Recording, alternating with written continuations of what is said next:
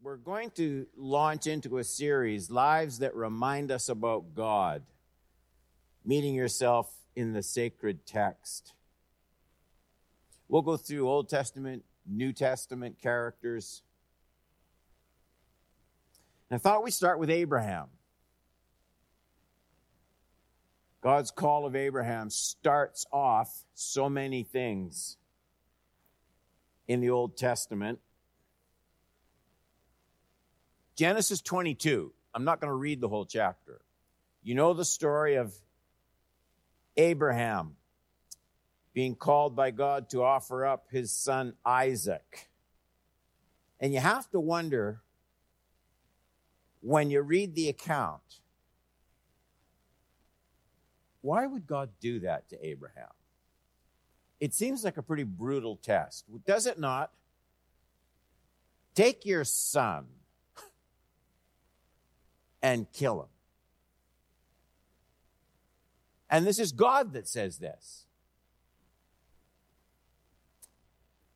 And I think one of the reasons, this isn't in your notes, I think one of the reasons God does this with Abraham is Abraham has always been able to finagle his way through different situations. There are a few. But, you know, he's with his wife Sarah. He's afraid that this pagan king is going to want Sarah for part of his harem. And he's worried that he'll want Sarah so much that he'll just kill Abraham to get him out of the way.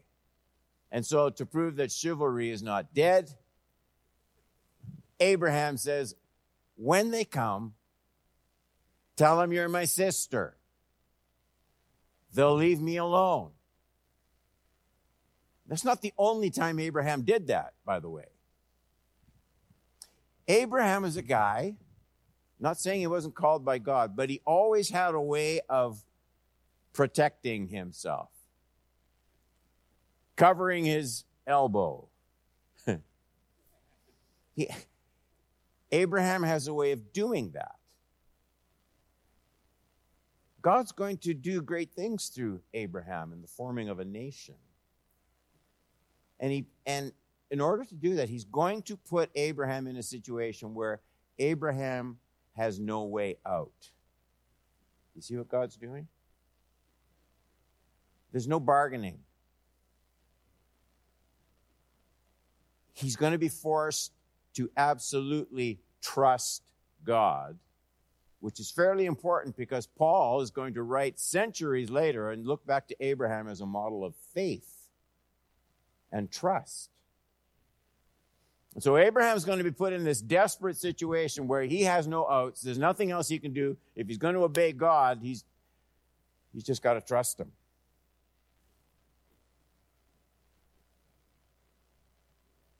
Not his beliefs,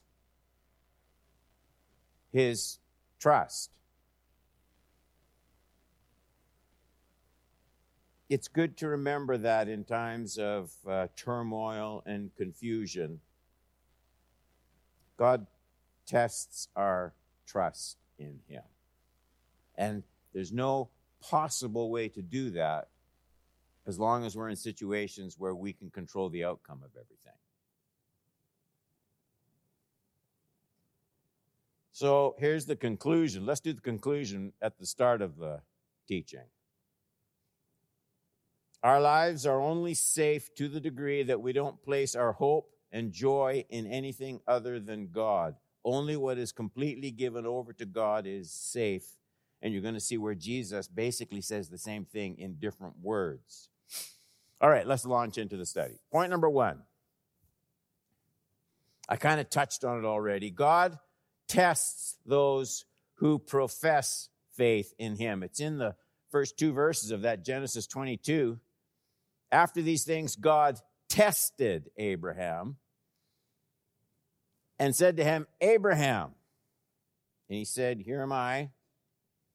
He said, take your son, your only son, Isaac, whom you love, go to the land of Moriah and offer him there as a burnt offering on one of the mountains of which I shall tell you. So that's it. I mean, the issue is pretty sharply drawn. The question is not merely whether Abraham will obey God. The real issue put on the table now is to what extent does Abraham trust God? Abraham has experienced tests of faith before. In the Bible, I mentioned one. The Bible records several of his conniving sort of failures in situations where he didn't rely on God.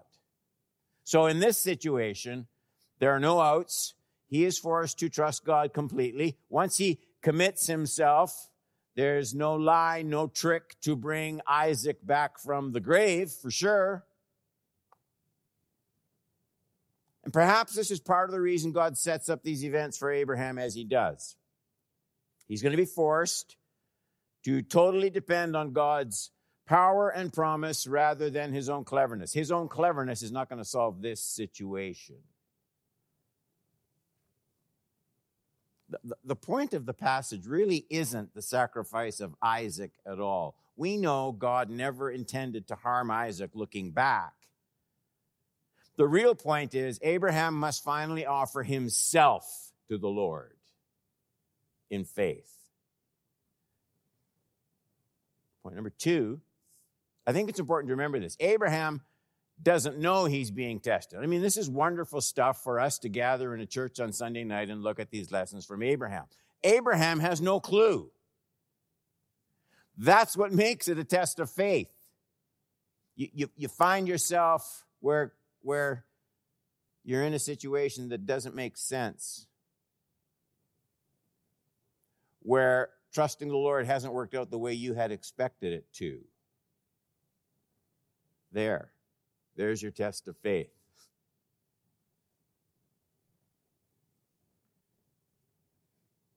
It's very important to know that this entire account, you have to look at it from his perspective. He's totally convinced God has told him to slay his own son.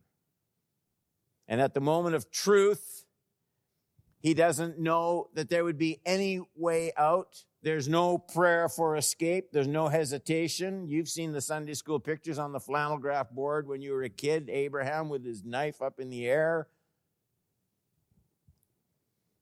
At this time, God seems like Abraham's worst enemy. It's the way life appears. He has no understanding of why God is putting him through this.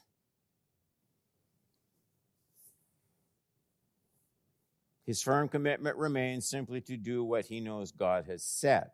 God will accomplish his promises to Abraham, even if he has to raise Isaac from the dead.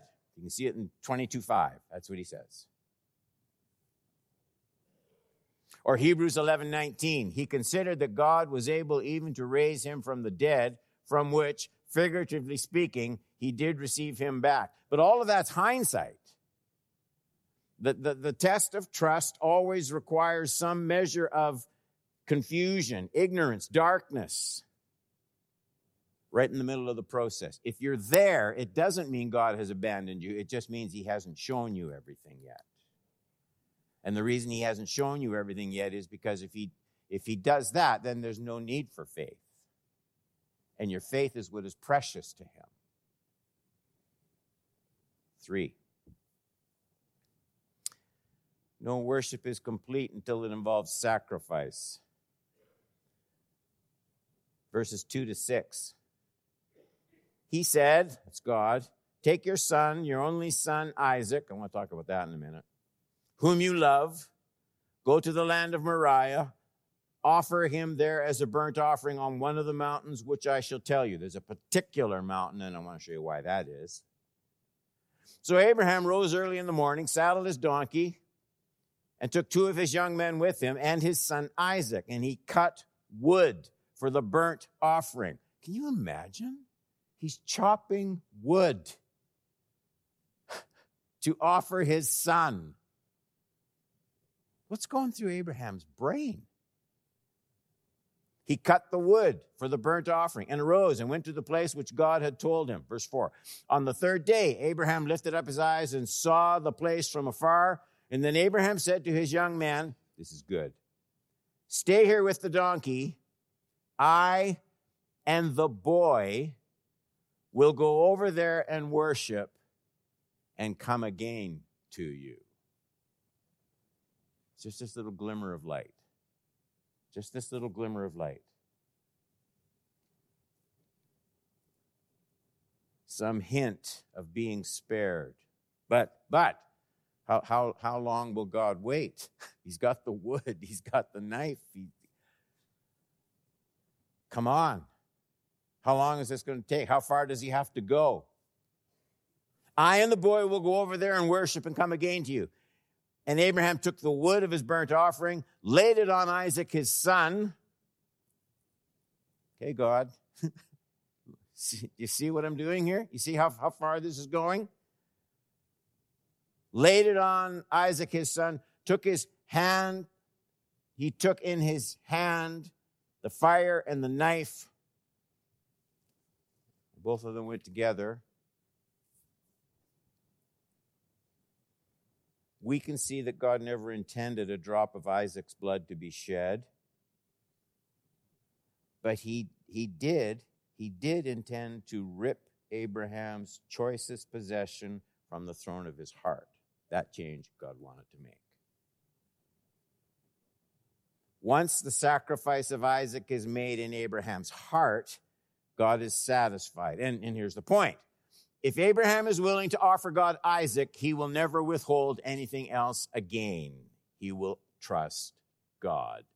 Abraham, the conniver, will be put in his place.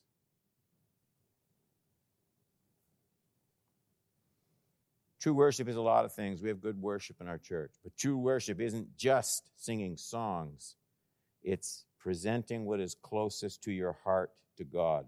Worship is not only enthroning God. Worship is, first of all, dethroning what's in our hearts. That's the painful part of worship. It's the costly part of worship. Jesus underscores this truth. I want to look at this text and try and show you how it points out the very same truths. Luke 14, 25 to 33. Is that in your notes? Okay. Now, great crowds accompanied him. Great crowds. Jesus was really not impressed when great crowds just sort of thronged around him.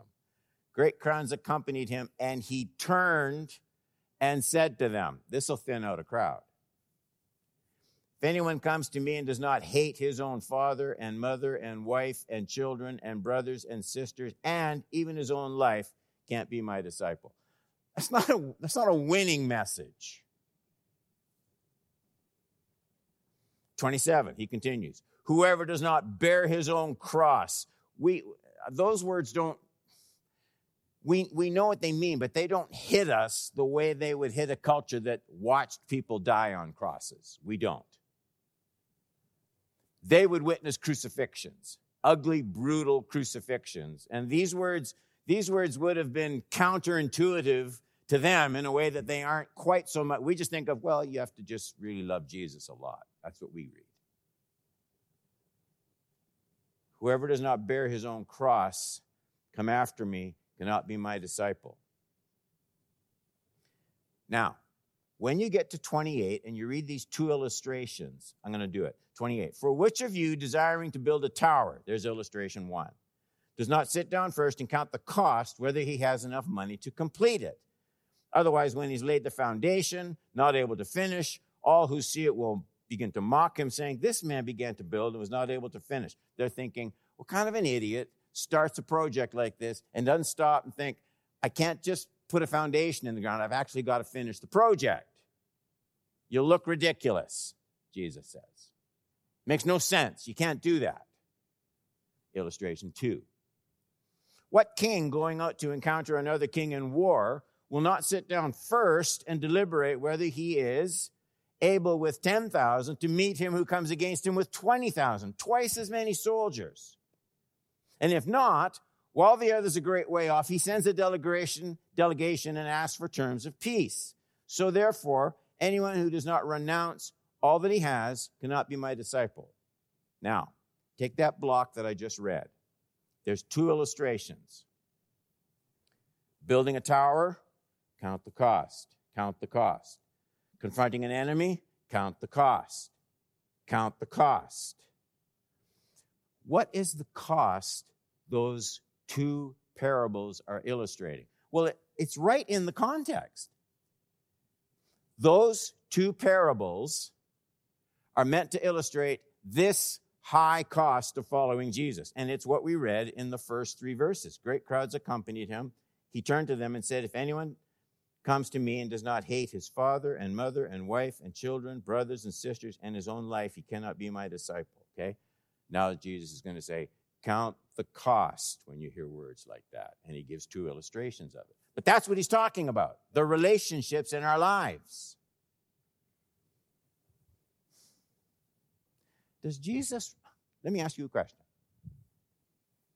Does Jesus want me to hate Renee? Look how beautiful she is sitting there. Here's my question. Does Jesus want me to hate her? How many say yes? How many say no?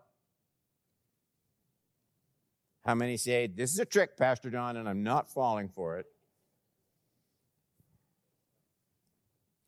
Why does Jesus use that language? And what about Abraham being told to kill his own son? Do you see the similarity here? And here's what Jesus knows. Jesus knows, and I'll use the illustration I started with.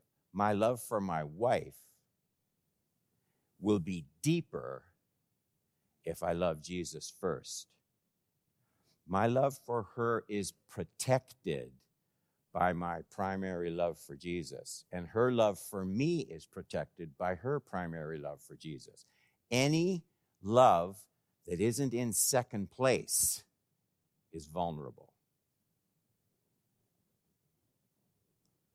That's what Abraham has to learn with Isaac. The love has to be ultimate, supreme. It's not because God is some prima donna who says, ooh, look at me, I'm wonderful, I'm wonderful. Everybody love me. Oh, please love me. I'm insecure unless everybody loves me. That's not it. The one who created us knows how we function and knows that when we worship him as Lord of all, every other relationship is purified and protected in its proper orbit. When anything is loved supremely other than the Lord, that becomes idolatry and eventually will always be self-destructive. And so there's wisdom in the cost. That's what I'm trying to say. This is the New Testament restatement of the lesson from Abraham and Isaac.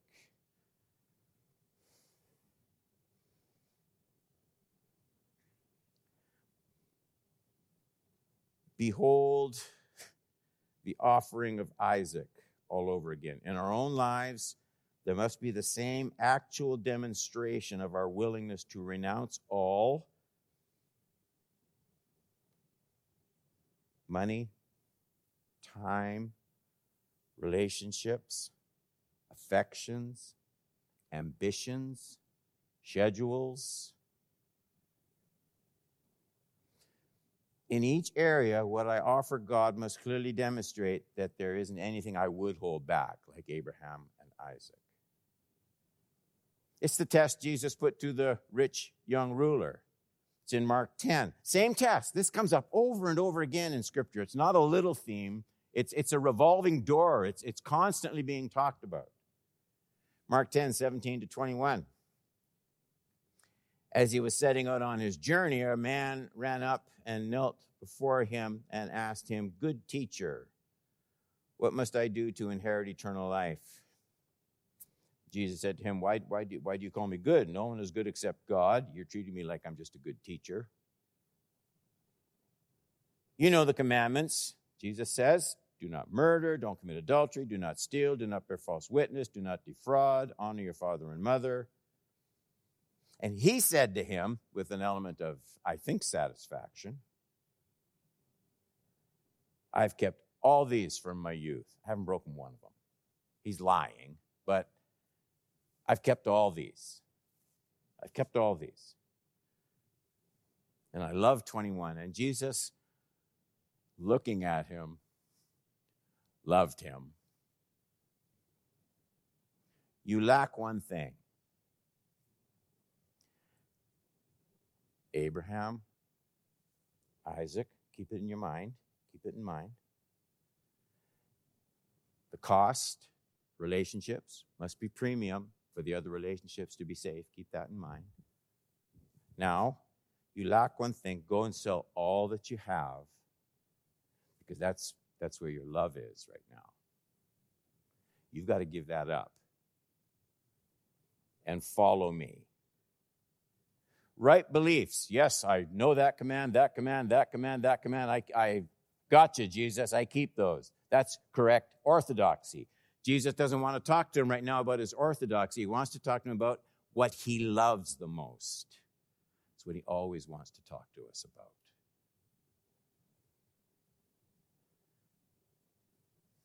You've got a lot of money, and it's incredibly important to you. Too important. You really can't follow me and be that attached to your wealth.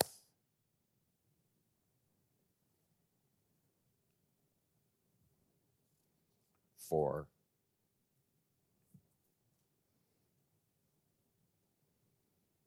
the offering on Mount Moriah, 2 and 14. He said, take your son, your only son Isaac, whom you love, go to the land of Moriah, offer him there as a burnt offering on one of the mountains which I shall tell you. 14. So Abraham, this is after it's over, Abraham called the name of that place, the Lord will provide. The Lord will provide. As it is said to this day, on the mount of the Lord it shall be provided. So as Abraham demonstrates his commitment in obedience at any cost, God provides the sacrifice. 13, Abraham lifted up his eyes and looked, and behold, behind him. It's behind him. What makes him turn completely around and look in a different direction? Did you hear a noise? Is the Lord involved in this? It wasn't in his field of vision.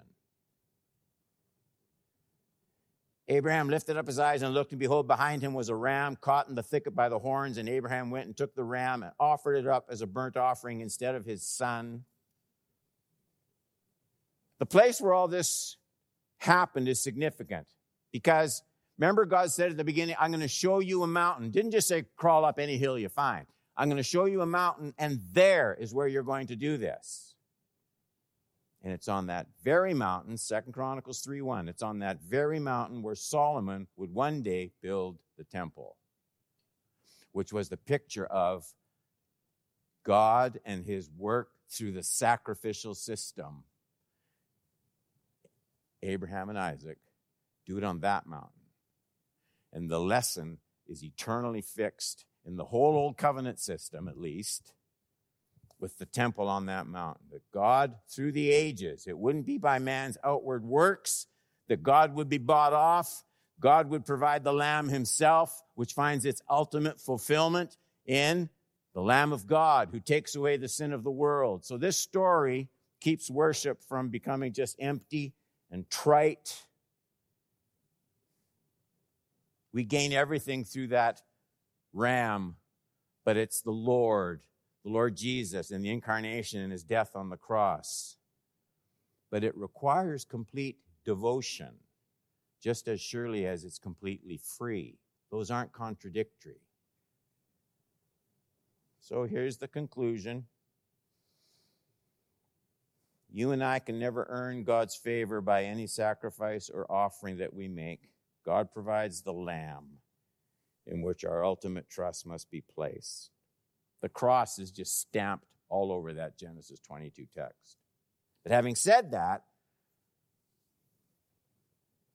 I must not just proclaim, but demonstrate my ultimate trust in Jesus over and over again. It will come up, that test of faith where my ultimate hope and trust lies.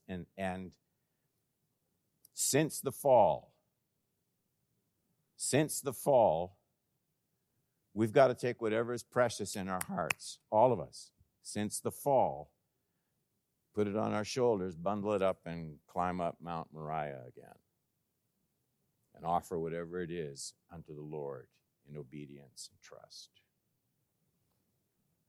Because that's where the grace is.